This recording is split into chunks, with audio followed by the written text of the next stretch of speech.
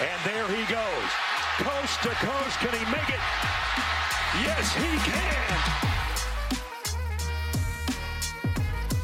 You know what it is, Wednesday, October 5th. It is time for some action, and this is Green Dot Daily. I'm your host, the spitting statistician, Dane Martinez, and we're putting the fun in functional sports betting content right here on the Action Network. We're presented by our friends over at BetMGM, and I gotta let you know, use the promo code ACTION right now, and you'll get $1,000 free bet upon sign up. Maybe you use that action on some of these green dots we're about to get you. We've got a great show for you. We got Anthony DeMundo on the show talking Champions League and looking at some of the wild card matchups in Major League Baseball. We've got Brandon Anderson on the show as well, giving you some thoughts for week 5 of the NFL season. And then we talk college football with Brett McMurphy, and we also get a little group of 5 action from Calabrese. So stay tuned for all of that. But let's get into it right now. Our guy, Anthony DeBundo, doing dual action here, a little Champions League and Major League Baseball. We bring him in right now. What's going on, Anthony? We've got the Champions League. I think it's still match day 3 for groups F, E, G, and H. We're getting it in. One team that I know you are interested in is Chelsea, who's actually at the bottom of Group E. You have some thoughts on their game today. Yeah, Chelsea has taken some money here. They opened around minus 120. They're up to minus 140. AC Milan in a bit of an injury crisis. Mike Maignan, their goalkeeper, is out. They do have a couple of attacking players, and their star left back, Teo Hernandez, also out. He contributes a ton to this attack. And I think they're going to have problems defensively, in attack, going up against this Chelsea defense, which, despite a pretty poor start to the season, the defense for Chelsea has not really been the problem. Blues still 3rd in XG allowed in the Premier League, but the attack is where they've really struggled. They did just hire Graham Potter. I do think their attack will improve in the long run, but it's going to take some time for Potter to implement his system and get that attack going again. They are just 10th in the league in expected goals created thus far through the first 9 matches of the Premier League season. So I'm a little bit concerned about this Chelsea attack. Milan is used to playing in Serie A, where they're allowed more time on the ball, allowed more space. That will not be the case on the road at Chelsea. There's a lot more pressing intensity from teams in the Premier League and the Champions League. It's why Milan has struggled in the last 2 years there. And I think Chelsea and Milan will play to a pretty low-scoring affair here. I do think Chelsea probably wins it. I like under 2.5 at plus 100 is my best bet. I think this is going to be a hard to come by for goals. Milan, dating back to last season, pretty overrated in terms of finishing. They ran really hot. Now they're due to regress a bit. All right. And then the top 2 teams in the table in Group F also face off today. And when the top 2 teams, maybe you think this one will also be a lower scoring affair. Yeah. Last time I was here, I gave out 2 unders. I'm going to do it again. Shakhtar Real Madrid under 3.5 at minus 120. They've combined for 10 goals in 2 matches each thus far this season. But if you look at some of the underlying numbers, both have been very fortunate with finishing variance to get there. It's really been the story of Real Madrid for the last year and a half in the Champions League, finishing at a ridiculous rate. I know most of our Wonder Goal podcast has lost money fading Real Madrid. I'm going to take the under here. Shakhtar did lose a ton of their attacking talent because of the war. A lot of the foreign players that are very talented left the club, not wanting to live in Ukraine, of course, and they're not playing their home matches in Ukraine right now. But on the road here, I think they're going to struggle to score, whereas Real Madrid, a little bit overvalued, like the under. All right, fair enough. We're going to switch gears with you, talk a little bit of Major League Baseball. But first, let's see what our guy Sam has to say, because finally, we are all rising for the judge.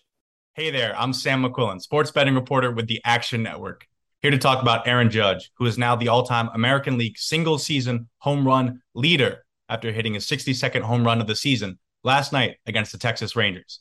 If you're a sports bettor or sports fan, it was starting to feel like Aaron Judge was never going to hit his 62nd home run. And if you're a sports book, that's exactly what you wanted. Judge took 23 at-bats between his 61st and 62nd record-breaking home run. During that time, Judge to hit a home run was virtually the most popular player prop every night the Yankees played a game at that MGM, with it spiking over the last 2 weeks. But it seems bettors finally got tired of losing all their money. Last night, Judge to hit a home run was only the 11th most popular player prop bet. Perfect timing for the sports books, terrible timing for the sports bettor. Just goes to show you, Vegas, they know what they're doing. Yes, Vegas certainly does know what they're doing. That's why they keep on building those buildings in the desert. We continue on with Anthony right now, looking at the wild card round, where the matchups matchups are set. You see the Mets, the Cards, the Blue Jays, and the Guardians will be hosting 3-game wild card series. Remember that all 3 games will be at the higher seed. I actually think, Anthony, that is kind of a big feather in the cap of these home teams, yet you do like some of the lower seeds in the wild card matchups. Yeah, I'm going to go back to my tried and true method in the MLB playoffs, and that is fading the central divisions. It's been extremely profitable the last 3 years.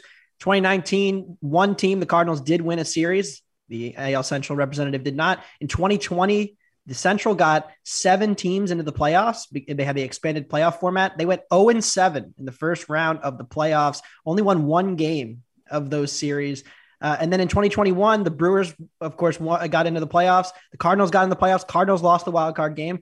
Brewers lost to the Braves. And in the American League, the White Sox lost. That means that they have won 1 series in the last 3 years. And I think it's pretty simple. The bottom of the central divisions are where you're going to find the worst teams in baseball year in and year out.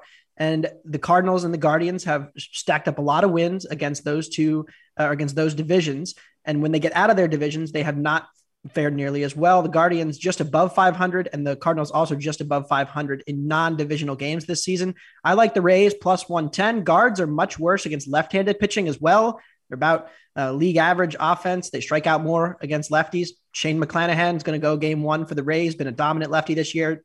Rays will also definitely be using Jeffrey Springs, who just threw 5 shutout against the Guardians last week. So I think it's a good matchup for Tampa. And then the Phillies, plus 115 against St. Louis. Phillies have the better starting pitchers for the first and second game. They'll be favored. At least I think they should be favored in the first 2 games of this series. Adam Wainwright, the ace for the Cardinals, his ERA over 7 in the last month of the season. His strikeout to walk rate basically even in the last month. He has really struggled down the stretch here. Don't know if it's fatigue or what, but that's a major concern for this Cardinals team. They do hit lefties really well, which could help them in game 3 against Ranger Suarez, but the Phillies will have the advantage in the first 2 games of this series. So at plus 115, I like the Phillies taking the 2 underdogs to advance to the divisional series next week. All right, fair enough. It sounds like you think these central teams would almost have to step up in class here in this round of the playoffs. Anthony DeBundo coming in, giving us some plus money series plays in the wild card. Thanks for helping us out here on Green Dot Daily, Major League Baseball and the champions. We'll see you back soon here on Green Dot Daily. Switching gears now to the NFL, we've got Brandon Anderson on the show. You see some of the notable spreads here for week 5 of the NFL season. We bring in Brandon now. And Brandon, I got to ask you, one of these plays, we all know the situation with Tua Tagovailoa and kind of he's going to be out for a while. I think they will finally be cautious with him. But you think Teddy Two Gloves is good enough to win in New York this week? I like Teddy covers. I'm taking the Dolphins -3 in New York. You want to grab this right now because this line is moving and it's already -3.5 at some books. That's obviously the most important key number you want to grab. Look, Miami a week ago was the talk of the town. They were undefeated. They were rolling. And then they got to Thursday night to a spot we all agreed was bad. Everyone was on Miami or against Miami last week. And we were right. The Dolphins were tired. They were overheated from the long game against Buffalo. They lost, and now we kind of all forgot about Miami being so good. Meanwhile, the Jets got to Sunday. They won a game. The New York Jets won a football game. Hooray. They beat Mitch Trubisky and a rookie quarterback in his first time and a Steelers team that's an extra point away from 0-4. And the line moved from 6 points to the Dolphins Sunday morning to 3 points Sunday night. Just from that, I think that is a big overreaction. It's a great spot to buy low on the Dolphins right after we sold high last week on them. You mentioned Teddy. I like Teddy here. Teddy looked good Thursday night. For his career, Teddy Two Gloves, Teddy covers, is 42-21 against the spread, 67% cover rate. And here's the ridiculous number. If that's not good enough for you, Teddy on the road show is 24-6 against the spread, 80% cover rate for his career. Guess who Teddy's throwing to? Same guy as Tua was going to throw to, Tyreek Hill and Jalen Waddle against a bottom 5 DVOA pass defense. I think this is a great spot to buy back in on Miami. They've won 8 out of 9 against the Jets. This line, if it was a week ago, I think this would have closed probably at a touchdown or higher for the Dolphins. So I'm happy to grab it at -3 if you can. All right, fair enough. The Butler, Teddy with his white glove service. We'll see what happens at MetLife Stadium. For your other pick, some people believe in schedule and travel spots, others don't. For a long time, after the London game, the team had a bye. Now you kind of have that choice if you want to have the bye or play right afterwards. The Saints were across the pond last week. They had the double doink, and now that they're back, you're still going to fade them after that long trip? I am. I think you want to watch for this. We've got two teams this week, the Saints and the Vikings. And then next week, we've got the Packers and Giants, 4 teams that play in London and then immediately play the following week. We've only had 5 teams in NFL history do that. I've got an article up on actionnetwork.com talking about, okay, what's that look like? Do these teams come back tired and jet lagged? And do they bleed a little bit defensively? And the answer is, yeah, they mostly do. We only have 5 games, so you can only tell so much. But so far in those games after the London game, the team that played in London and is now playing again is 3-2 to the under on their team total. But the opponent they're playing is 4-1 to the over on their team total. So the teams after London are not scoring as much as we thought they should. And they're especially giving up a lot of points. All 5 opponents have been tied or leading in the fourth quarter with a chance to win the game against that post-London team. So this Saints spot, I don't understand this number at all. We've seen as high as -6 for New Orleans. It's at 5.5 or 5 right now where you grab it. It's going to start to fade a little bit, I think. So you want to grab Seattle right now. The Seahawks are kind of good, right? Seattle just put up 48 last week. Seattle's offense, top 5 in DVOA, top 5 in EPA per play, top 5 in success rate. Geno Smith, our man, is getting the job done. Yeah. Jameis Winston, Andy Dalton, whoever it is at quarterback for the Saints, not getting the job done. Yeah, Taysom Hill at quarterback / tight end / special teams, wherever he is. The Saints look in week 1, they had to come back late, or they're 0-4 right now. I think that we are rating this team where we thought they were going to be coming into the season, and Seattle too. I'm not sure we've really adjusted the line on this one. This is basically right where it was before the season started, but New Orleans looks a lot worse now than they did a month ago. Seattle looks a lot better. And if you get the underdog spot here, which we clearly are, just look at the trends with the underdogs here. Underdogs with a total below 42, 61% cover rate the last 5 years. Geno Smith and Pete Carroll, great as underdogs. Dennis Allen, Jameis Winston, terrible as favorites. So this is a great spot for Seattle. I'm taking the Seattle team total over. That's that London trend. I'll take the Seattle cover. I'll take Seattle money line. I'm just playing Seattle as many ways as I can in this one. Great chance to fade New Orleans. Yeah, you talk about the chance to fade New Orleans, Brandon. You say there's only kind of a 5-game sample size for playing after London, but from a policy standpoint, it makes sense to me because they didn't let teams play the week after. They gave them the bye. So obviously there's something to it. Brandon telling you right now to fade the Saints when you can. Thank you as always, Brandon, for coming by Green Dot Daily. We'll talk to you a little bit later on in the week. Sounds good. Well, I bet Arizona State, this team stinks. Arizona State stinks. The state of Arizona stinks. Just hot for no reason, bunch of emptiness. It's just New Mexico that sucks. And New Mexico is just Mexico that sucks. Arizona State is the worst. Have a good one. Texas State again with these assholes. How many years do we need to go through this? Have we ever won a Texas State bet? I've just spent the last 3 hours watching this bullshit. These guys suck. I will follow you into any war, Stucky, any garbage can, but I will never, ever bet Texas State again. So there you have it. No shortage of shade being thrown to Stucky and the rest of the BBOC guys. But speaking of BBOC, we now bring in our guy, Brett McMurphy, this time to talk a little bit about the Heisman race. We're a month into the college football season, and we've seen some movement in that market. Brett, starting with, Alabama quarterback Bryce Young. I know he won last year. Maybe he's not going to go back-to-back, but that shoulder injury he sustained really changed the market. What do you think is the impact of the Bryce Young injury on this market? Yeah, Dane. I mean, before the season, I thought he was a long shot to win it. I just think Heisman voters want to look for somebody different unless he just totally exceeds the statistics he had last year. So far, he hasn't done that. Maybe he can do that going forward. But if he misses the Texas A&M game Saturday, history is not on his side. You have to go all the way back to 1993. Florida State's Charlie Ward, the only player to win a Heisman Trophy that did not play in every game that season. And then you have to go all the way back to 2011, the last time a player actually finished in the top 3 in the Heisman that missed a game during the season. So if Bryce Young misses against A&M, I don't think he's eliminated by any means, but I think that hill's a lot steeper for him to have a chance to repeat, which I thought was going to be difficult anyway. All right, there you saw on our graphic, there's been some movement in this market. One guy and team I want to ask you about is Hendon Hooker, the quarterback over in Tennessee. And my question for you, Brett, is how much of the vote is really tied to individual performance and team performance, right? Because Hooker's doing great things by himself, but Tennessee as a team is also ascending and kind of surprising people. How much of Hendon Hooker's kind of prospects are tied to the Vols? Yeah, I mean, you nailed it, Dane. I'll die on this. I'll die on this hill. It is about the player, but the team has to be successful. Hendon Hooker can throw up the exact numbers for the remainder of the season, but if Tennessee's 13-0 or 12-1, he's in New York. If they're 8-4, he's not in New York, and that's the reality of it. That's how voters look at it.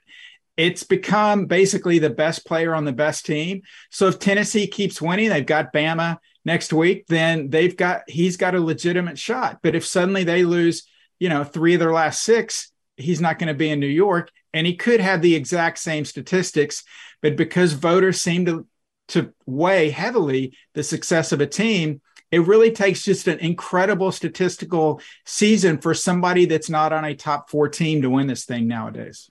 Yeah, that may be the same thing with USC quarterback Caleb Williams, who's obviously performing well, and USC remains undefeated. Last thing I want to ask you about this market, though, Brett. I mean, I see nothing but quarterbacks at the top of the chart here when it comes to the odds, right? Is this pretty much, you talked about the best player on the best team, is this also pretty much become a quarterback-driven award? Yeah, one correction from me. The quarterback on the best team. 99% of the time. We've obviously seen a couple of times where it's gone to a non-quarterback, but yeah. And you mentioned Caleb Williams. Look, we're talking about the Heisman now. The odds are shifting. You can get in on people if you feel very strongly about him.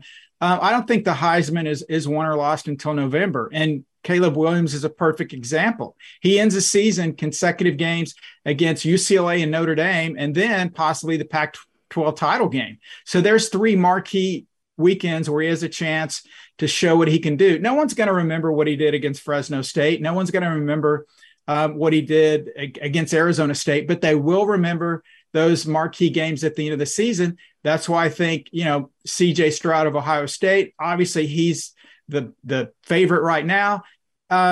That's great. But what will he do against Michigan? What will he do in the Big Ten title game? And my kind of dark horse, Stucky's made fun of me on our podcast every week about it, is I think Stetson Bennett has a shot.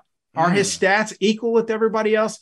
Absolutely not. But you know what? If Georgia goes 13-0 and Bennett puts up decent numbers, you know what Heisman voters like more than a quarterback? They love a great story. Well, there's not a better story out there than Stetson Bennett as far as where he has come from. Will he have the numbers to compare with the CJ Stroud, Caleb Williams, everybody else? I don't know. But if they're 13-0, I think he'll be in New York. Does that mean he's going to win it? Not necessarily, but he's worth a shot because he is obviously his odds are down a lot more than before the season when I think they were infinity to 1. But he would be somebody that I don't think is out of this thing. If Georgia goes 13-0, which would have included a SEC title victory against Alabama. Yeah, so like I said, we're a month into the season, and you always talk about these guys having their Heisman moment. And so for a lot of these guys, those opportunities still lie in front of them. But thanks for stopping by Green Dot Daily, as always, giving us a finger on the pulse of this market 1 month in. You got it. All right, sticking with college football, it's the middle of the week, and that means the group of 5 teams are getting going. You see some of the key games here, and when we talk group of 5 on Green Dot Daily, we bring in our guy, Michael Calabrese, who joins us now. What's going on, Michael? The first game I want to ask you about is that one of the rescheduled games from Hurricane Ian last week. It seems like, Central Florida is now playable, and so SMU makes the trip. What do you see in that game? Well, now that Hurricane Ian has cleared, as you mentioned, light winds, clear skies tonight at the Bounce House, and it's really going to be an up-tempo affair. These two teams, in terms of plays per game, both top 10, UCF checking in at 8th, and SMU 3rd nationally with 84.5 plays per game. And honestly, this comes down to two electric offenses. Tanner Mordecai and the Ponies faced a really tough test last week against a TCU defense coached by Joe Gillespie. Still throws for 372 yards, and they score 34 points. And on the other side, the Gus bus is rolling at this point. 298 rushing yards against Georgia Tech. The week before that, 321 against FAU. And here comes an SMU run defense that is powerless to stop them. They're giving up 211 yards per game on the ground. That's 118th nationally. And 5.5 yards per carry. So I see this being a lot of big plays, body blows back and forth, a game played in the 70s for sure. So it's 62. I love the over. All right, Mike, in another game we have are two teams that help us get green dots last week. UTSA with a victory and Western Kentucky actually falling at home to Troy. Those two teams match up this week. How do you see this one on Saturday? So 72.5 may scare a lot of people away, but these two teams played in the Conference USA title game last year, a 49-41 shootout taken by the Roadrunners, and the same offensive philosophy applies to both. And let's harken back to the first game we just talked about. It's pace, pace, pace. UTSA living up to their meep name, 6th in plays per game. Western Kentucky 27th. But the headliner here is it's a special moment for overbettors when two teams face off that average over 500 yards per game. And this is interesting. UTSA has a chance to become the first team in NCAA history to have 3 wide receivers average over 100 yards per game. At this point, Clark and Cephas are already there. Their third receiver, Zachary Franklin, averaging 98.2 yards per game in this one. So when you dig into the actual, metrics for both offenses and defenses, UTSA 10th nationally, Western Kentucky 12th. UTSA's defense, brace yourself, 116th nationally in total D. They're giving up plays of 30 yards or more at the 3rd highest clip in the entire country. Western Kentucky, a bit of a paper tiger on defense. Yes, they're ranked 48th in total D, but they played just an awful schedule. Austin Peay, Hawaii, Indiana, FIU, Troy. These offenses could not move the football against the Hilltoppers. That will not be the case here in the Alamo Dome. All right, fair enough. We like some overs here. It makes me think I may have to look at some of the props in that game as well, because you're talking about 500 yards a game for some of these teams. Thanks for stopping by Green Dot Daily, as always, giving us the insight on these group of 5 teams. Appreciate it, Tim. Thanks.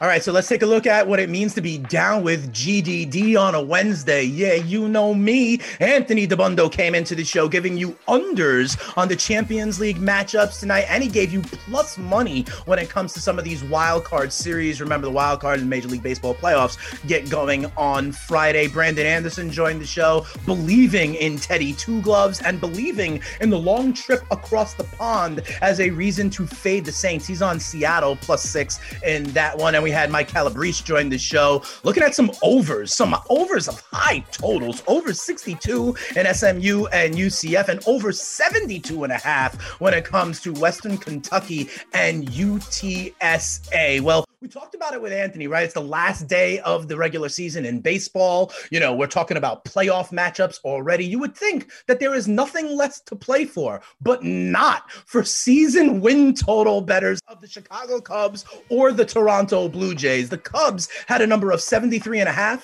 and they stand at 73 wins entering the final game of the season. They've been hot lately, so maybe you got a good chance for them to hop over the number. And then the Blue Jays were at 91.5. They got rained out. They actually had 2 chances to go over the number. If you remember the rapper Cool Breeze, he used to say, watch out for the hook. Well, Cubs and Blue Jays win total bettors are certainly watching out for the hook today on games 162, or in Toronto's case, 161 and 162. This has been a great show here for Green Dot Daily. Remember, go to BetMGM, use the promo code ACTION, and you can get a $1,000 free bet upon sign up. And we gave you plenty of options to use them and hopefully get those green dots. On tomorrow's show, we're going to get you ready for Thursday Night Football. Broncos, Colts. We'll have all the usual suspects here breaking down everything for that to try to get you more green dots. So for all the production staff in the back making us look and sound good, and everybody who came on the show giving us their insights, I am merely the spitting statistician, Dane Martinez, wishing you a great day. Hopefully you get those green dots and we can come back and celebrate your balance tomorrow. We'll see you then. Peace.